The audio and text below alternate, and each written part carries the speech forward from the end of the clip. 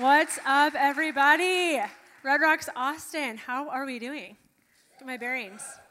Good. Okay, so like Doug said, my name is Whitney, and my husband and I, we get the honor and the privilege of helping to pastor, trying our hardest to pastor one of our Denver-based locations, the Littleton campus.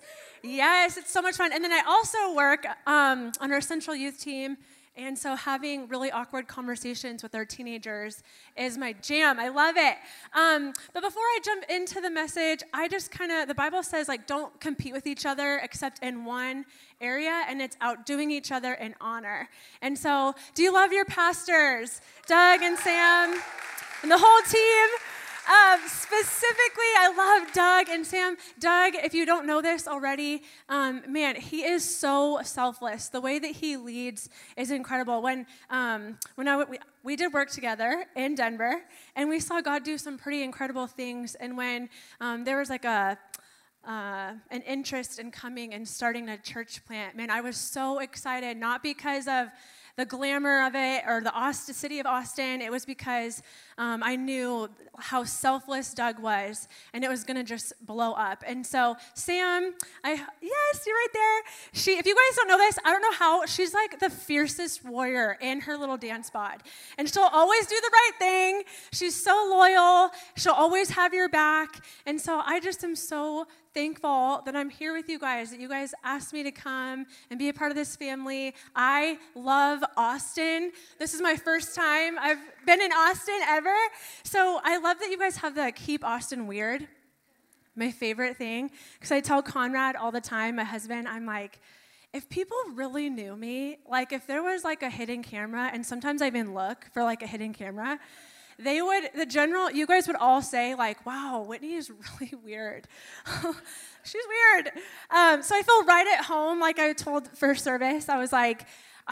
We were down in downtown Austin, and there was a guy that had no shirt on, platform shoes, and a top hat on a Lime scooter. And I'm like, my people, I get you. So yeah, it's an honor and a privilege. Man, if this is your first time, or you've come since the beginning, you are in the right place. Man, join a life group, start serving here, go to the volleyball league. We went the other night. It's so awesome. The community here, don't miss out on it. I'm not kidding you. As an outsider looking in, man, God is doing something truly remarkable, and you guys get to be a part of this. And so just feel encouraged by that. But let's get into it.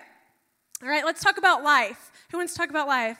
You're like, me, in the back, me. Life is so random, okay? So I've been, processing this specific message for, the last, 9 months, I would say.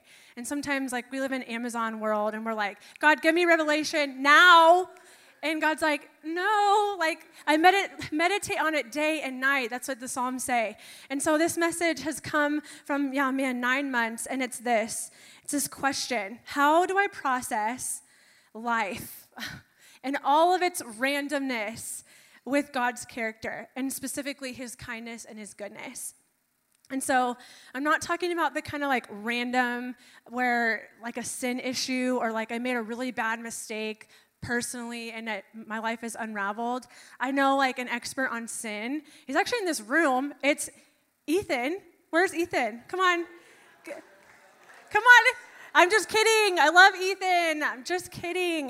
But I'm talking about the kind of random in life that happens where you have no control over it. And yet it's part of your story, whether it's good or bad or the ugly, all the things in between. And so when I talk about random, it's this. It's defined as made, done, happening, or chosen without method or conscious decision. And so the stirring on my heart for this time together is that, yes, these parts of your story that make up, why did this have to happen? That there will be understanding in this time together. That's been my prayer. But ultimately, I've been praying that, man, we can just catch a glimpse tonight of how good and how kind and how gracious and how faithful our God really is. Because once we catch this glimpse of our God, the parts of our life, the random parts of our life actually magnify these traits of God, and it starts to shape out our future. So if you're taking notes, I have titled this message, Go to the Place You Aren't.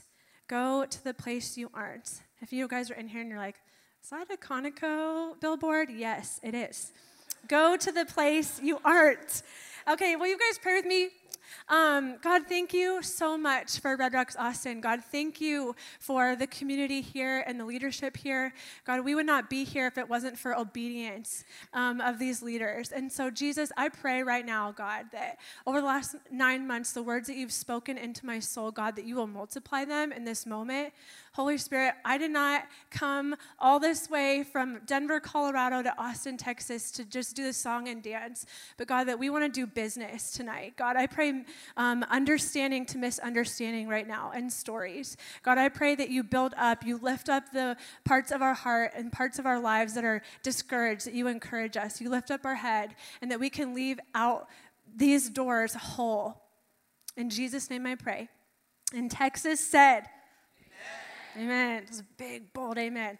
All right. Have you ever been in a situation where the most random sequence of events happen? And you know you're in a situation like this because when you're retelling the story, you're like, on my best day, I cannot even make these details up. This is what the type of story I'm talking about. So I have a story like this. It was first grade. I was in Mrs. Malecki's class, and it was picture day.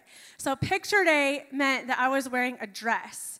And so I would consider myself like a girly tomboy. Like I loved my graphic tees from Old Navy. You know what I'm talking about? 90s kids represent. Anyways, so it's important to the story. So on picture day, this one day, our whole class, we loved like going by the slide, and it was like a divider. It was a big, long slide, and you would race against the other person to impress the opposite sex. I don't know why we did this, but so there'd be this monkey bar, and you'd grab onto the monkey bar, and you'd start like swinging as fast as you can, and then you'd count down, 3, 2, 1, and then you'd let go and go down the slide. So this particular day, picture day, Mrs. Malecki's class, I see my crush at the bottom of the slide, and I'm like, oh, Oliver Smith is right there. It's now or never. I got to shoot my shot. So I get at the top of the slide, and I hear the 3, 2, 1, and I let go, and instead of going all the way down the slide into Oliver Smith's arms, I am dangling from the slide. Like, my dress is completely over my head, and my arms are pinned. Like, I can't move, and the whole class is at the bottom of the slide, and I'm like, how is this happening? Like, this memory is forever singed into my mind through my thigh, because who thought it was a good decision to make metal slides in the 90s? I have no idea. I want to have words with that architect. Anyways, and then the recess bell rang, and a teacher had to, like, help me off the slide. And I tell that story because it's the perfect picture of how life happens.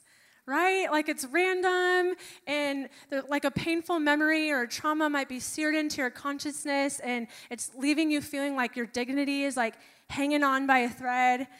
And this is not a new concept to anyone in this room. Like if I were to pass the microphone around, each person in here will have a story of setbacks and successes seemingly at the same time. So maybe for you, it's like, I got a job promotion, but my kid just snuck out of the house and got caught doing naughty things. Or I got a puppy, but my grandpa died. Or maybe for you, since it's a 6 p.m., the 4 p.m. didn't get this, but maybe you're in here like, the Lord is faithful. I got a relationship that loves Jesus, but my anxiety is at like an all-time high. Like, what is going on? Fill in the blank. Each person in here have a story like this, setbacks and successes happening, random parts of our life happening at the same time. So how do we process these seasons of lack of control that come our way? And so I'm glad you asked that. There's a story found in 2 Samuel that I kind of want to give you a little bit of context before we go into the text. But at this time, if you're familiar with Bible stories, there's this man named David. And David, when he was a young boy, he was prophesied over and anointed to be the next king of Israel. Okay? But so during this time, there actually was a king, and his name was Saul. And Saul had a son named Jonathan. And so if you fast forward 30 years from this prophecy to present day, there's a big battle that happens, and it's between the Israelites and the Philistines. And Jonathan and Saul end up dying in this battle. So Israel is left divided. So half of Israel wants the next heir of Saul to be king. And then the other half of Israel wants David, their mighty warrior, the guy that killed thousands, the guy that slayed David or Goliath. Like, they want this man to be king. And so if you guys are in here and you watch Game of Thrones, this is like a playbook from Game of Thrones. So obviously things get really messy. Like, people are like actually stabbing each other in the back, like stabbing. Like, you don't feel it. Like, you are dead. But also, really wonderful things are happening. Like, the Ark of God, like, which represents the presence of God, is now back in the state of Israel. So really, really amazing things are happening. Really chaotic things are happening. And then it's like the writer of 2 Samuel has major ADD and drops the story of Jonathan's son into the mix. And so let's read in 2 Samuel 4:4. And Jonathan, Saul's son, had a son that was lame of his feet. He was 5 years old when the tidings came of Saul and Jonathan. And his nurse took him up and fled, and it came to pass, as she made haste to flee, that he fell and became lame. And his name was Mephibosheth. And so Mephibosheth is a really long name. And so for my sanity over the course of the next 20 minutes, I need to make it shorter. So I'm going to give him like a good old boy Texas name. We're going to go with Mo. Mo with the gimpy leg. Okay, if you know the reference, I will actually give you $1 after the service. So Mo, at face value, this story seems like so random and out of place. When I read it early this year, I even like highlighted it in my Bible and wrote random next to it, because it was like, why? And if you were here 2 weeks ago, Doug made the point, like, if you're ever like reading your Bible and you're like, what the heck? Like, why is this even in there? Why is that there? Like, who knows? But every single detail, as painstaking as it is important to our faith journey. And Mo, with the gimpy leg, can actually teach us something about God in the context to our life. And it's this, and point number 1, God knows your name. God knows your name. And so names hold so much significance, because your name is your story. Your name is the family you've came from, whether good or bad. Your name is what future you're going to provide for your kids or whoever is in your future. But a name is the essence of your existence. Your name is your legacy that you're going to write into history. And so God, by writing this name of this pretty insignificant man in this like crazy season, in a storm, in physical weakness, in honestly someone else's story entirely. Have you ever felt this? Like, you're in someone else's rat race. Like, life just keeps happening to you, and you're like, wow, I'm just in this life thing. And God calls this man by name.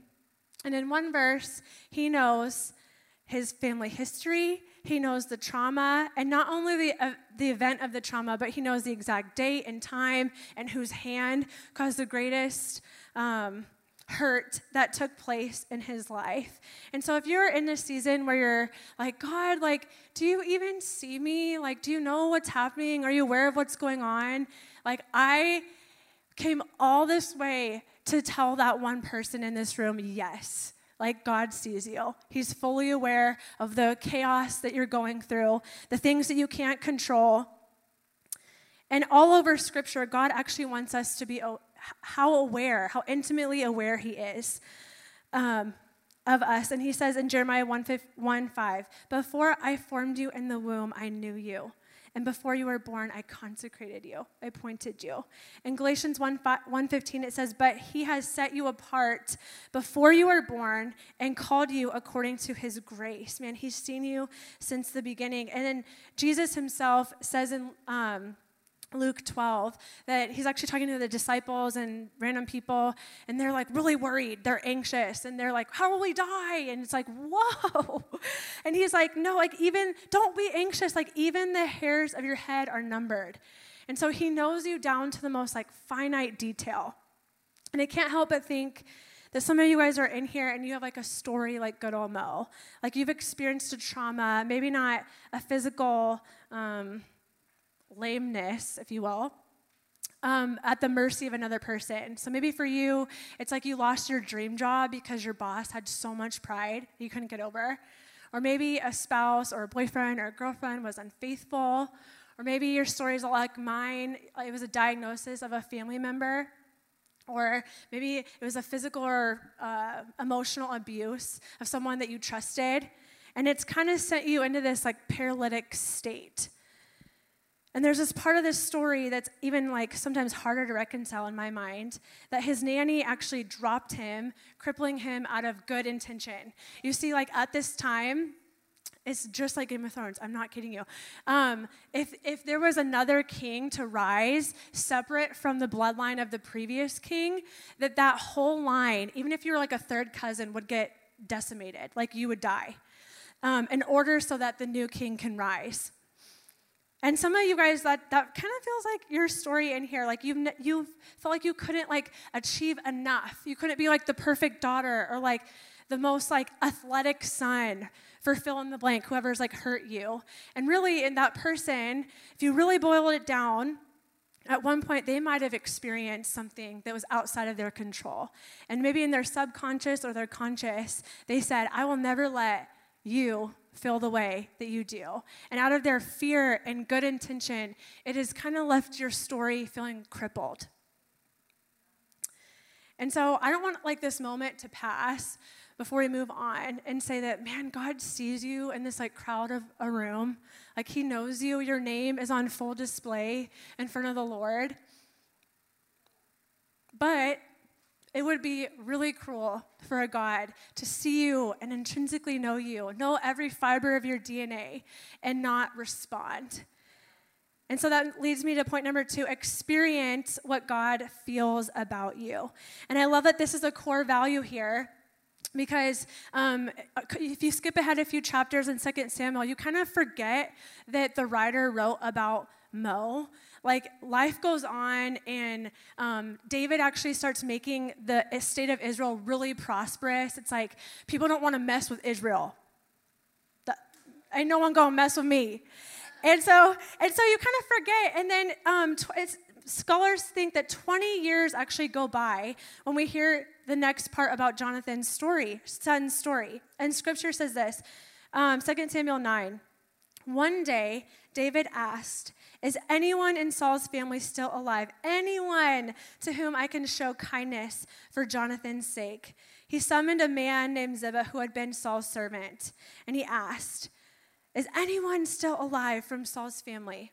So if so, I want to show God's kindness to them. And he replied, yes, one of Jonathan's sons is still alive, but he is crippled in both of his feet. Where is he? And he said, at the home of Machir, son of Ammiel. And I was reading this interesting commentary that this is really telling of the state that Mephibosheth was in. And it was really shameful at that time to be an heir to the throne and actually live in someone else's basement. And, I mean, picture this, like a 25-year-old guy living in the basement of someone else. He's a millennial. I'm just throwing that out there. Okay, I'm a millennial, so I can say that. Okay, so David sent for him and brought him from Machir's home. His name was Mo, and he was Jonathan's son and Saul's grandson. When he came to David, he bowed low and to the ground in deep respect. And they say that he was like embarrassing himself in this moment. And David said, greetings. And he replied, I am your servant. Do not be afraid, David said. I intend to show you kindness because of my promise to your father. I will give you all the property that once belonged to your grandfather, and you will eat here with me at the king's table. And so David communicates 3 different times how expressive he is in wanting to show him kindness.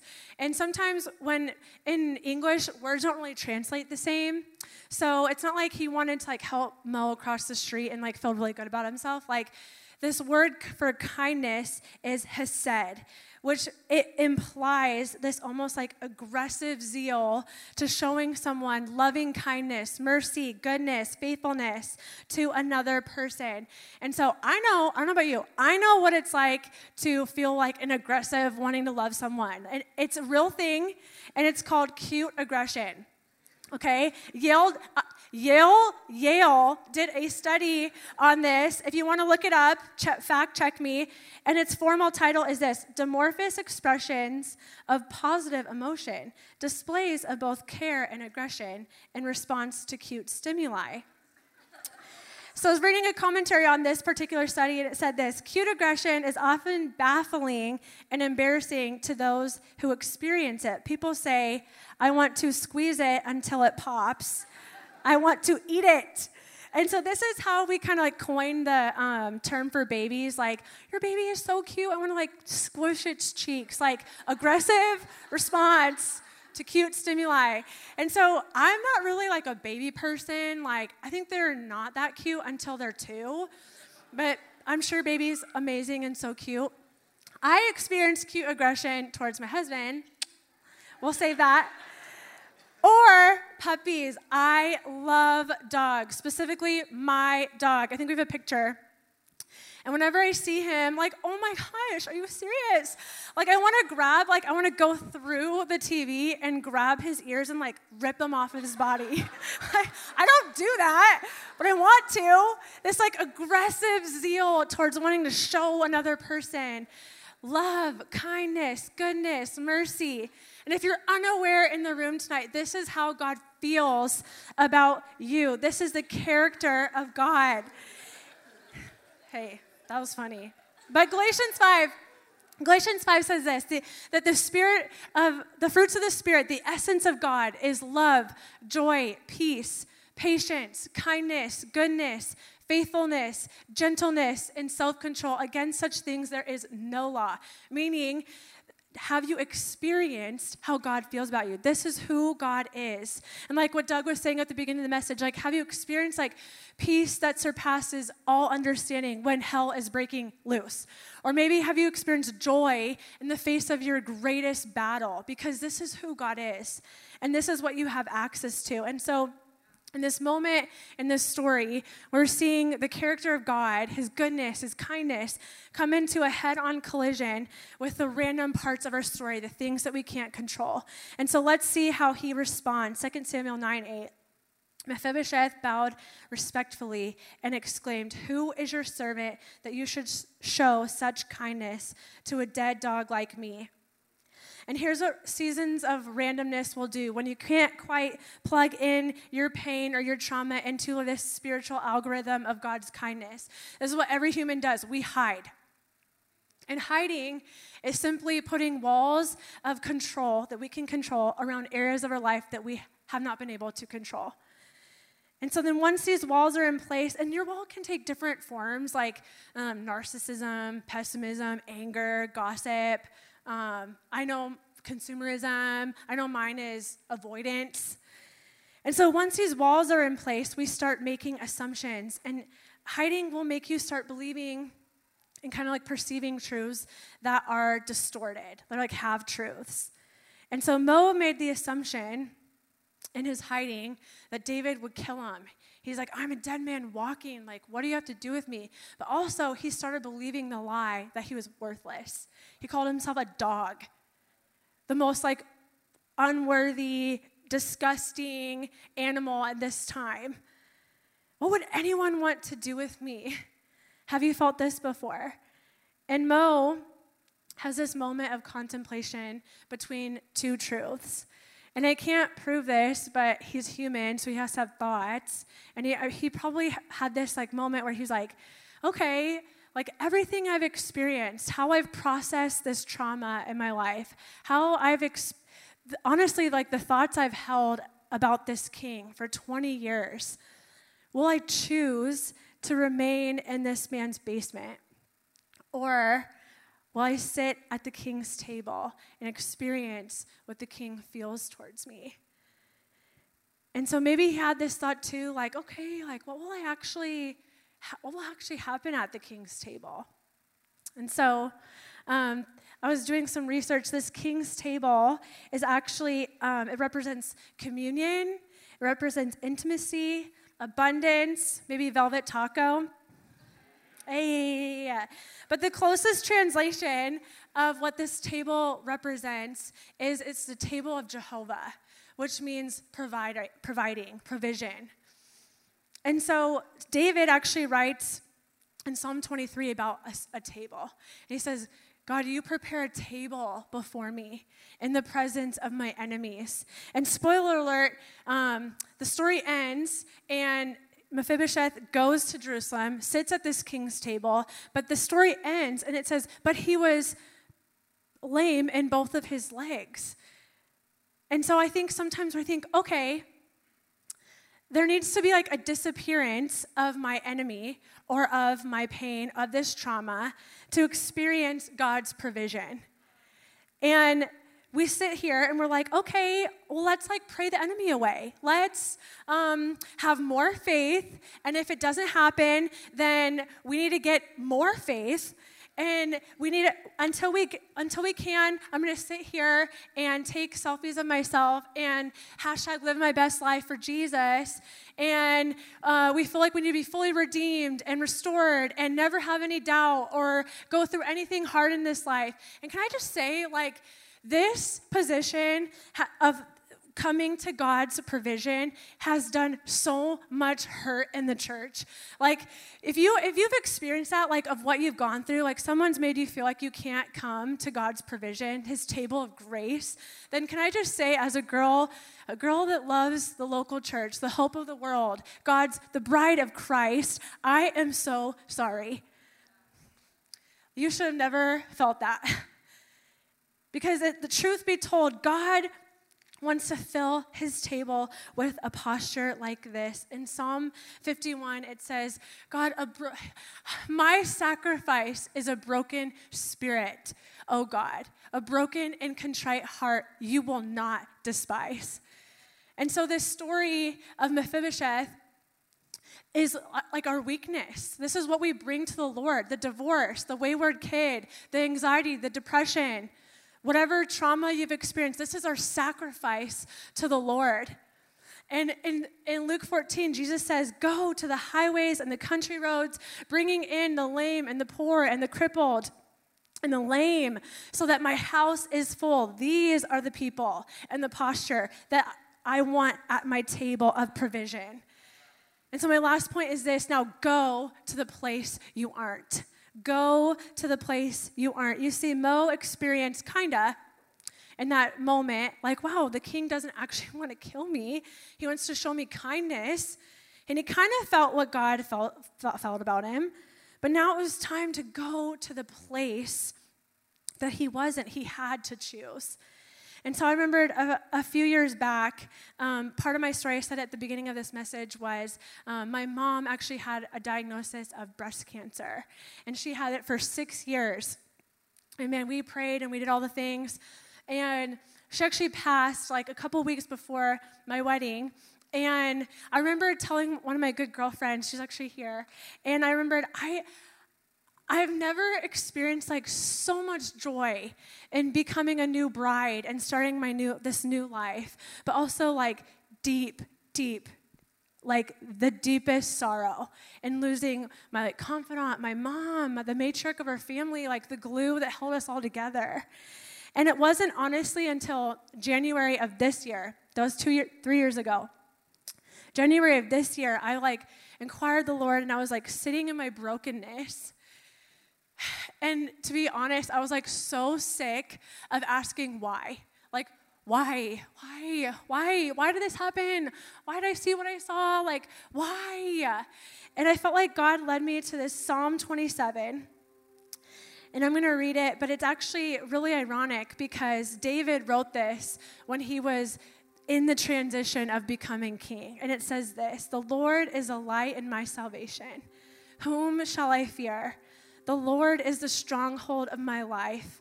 Of whom shall I be afraid? When evildoers assail me to eat up my flesh, my adversaries and foes, it is they who stumble and fall. things that have happened to you that are outside of your control, it is one day before the Lord, that they will stumble and fall. One thing I have asked for of the Lord, that I will seek after, that I might dwell in the house of the Lord all the days of my life, to gaze upon the beauty of the Lord and inquire in his temple. For he will hide me in his shelter in the day of trouble. He will conceal me under the cover of his tent. He will lift me high upon a rock. And now my head shall be lifted above my enemies, and I will offer in his tent sacrifices.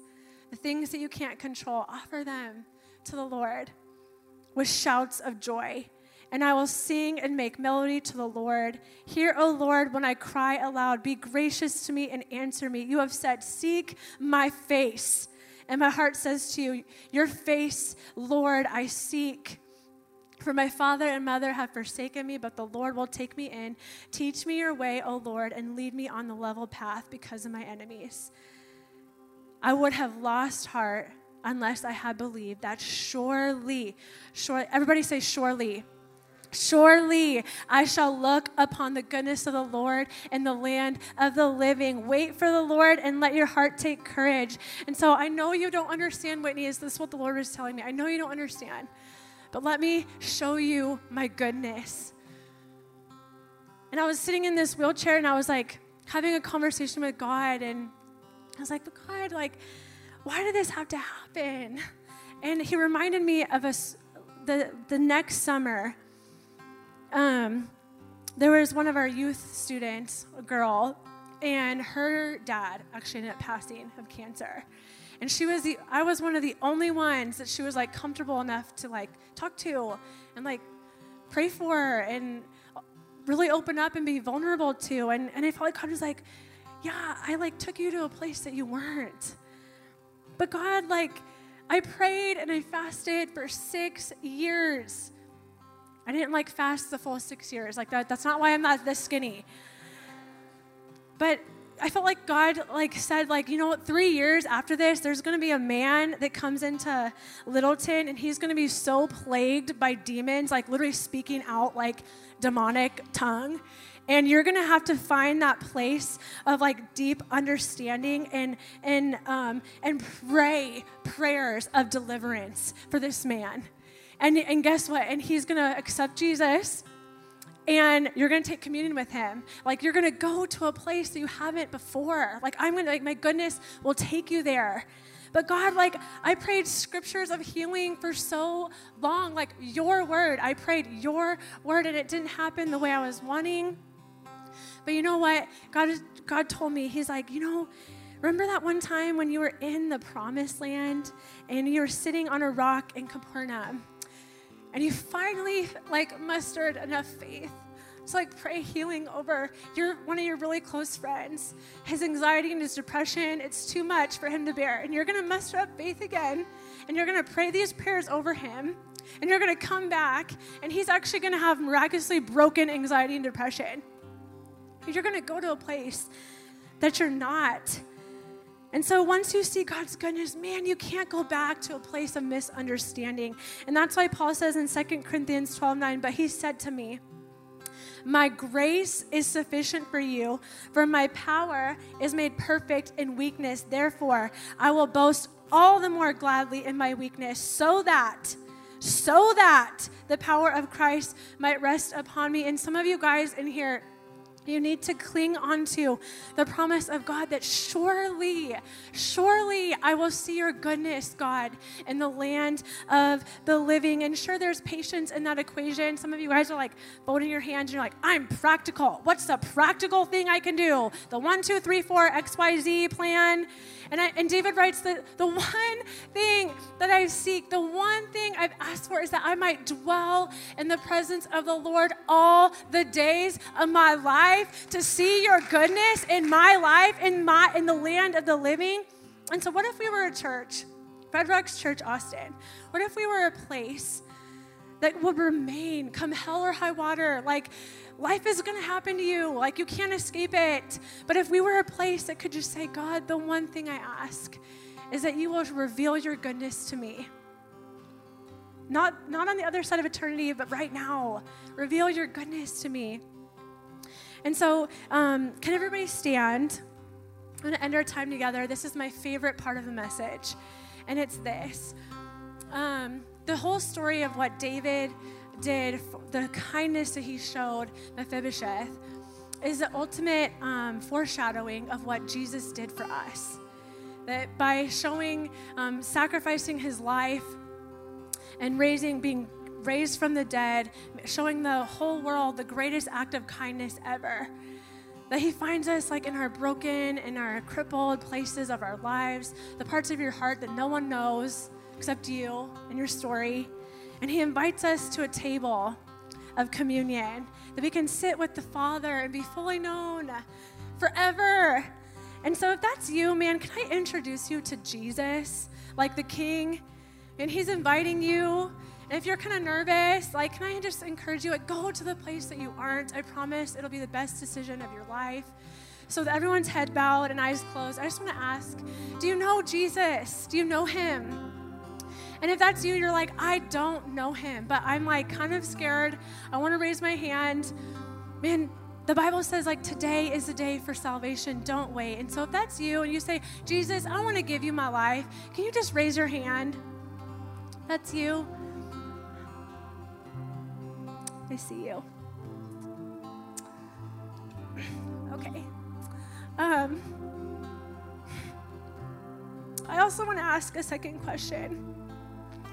That, man, if you've been asked, if your story is like mine, and you're like, God, why?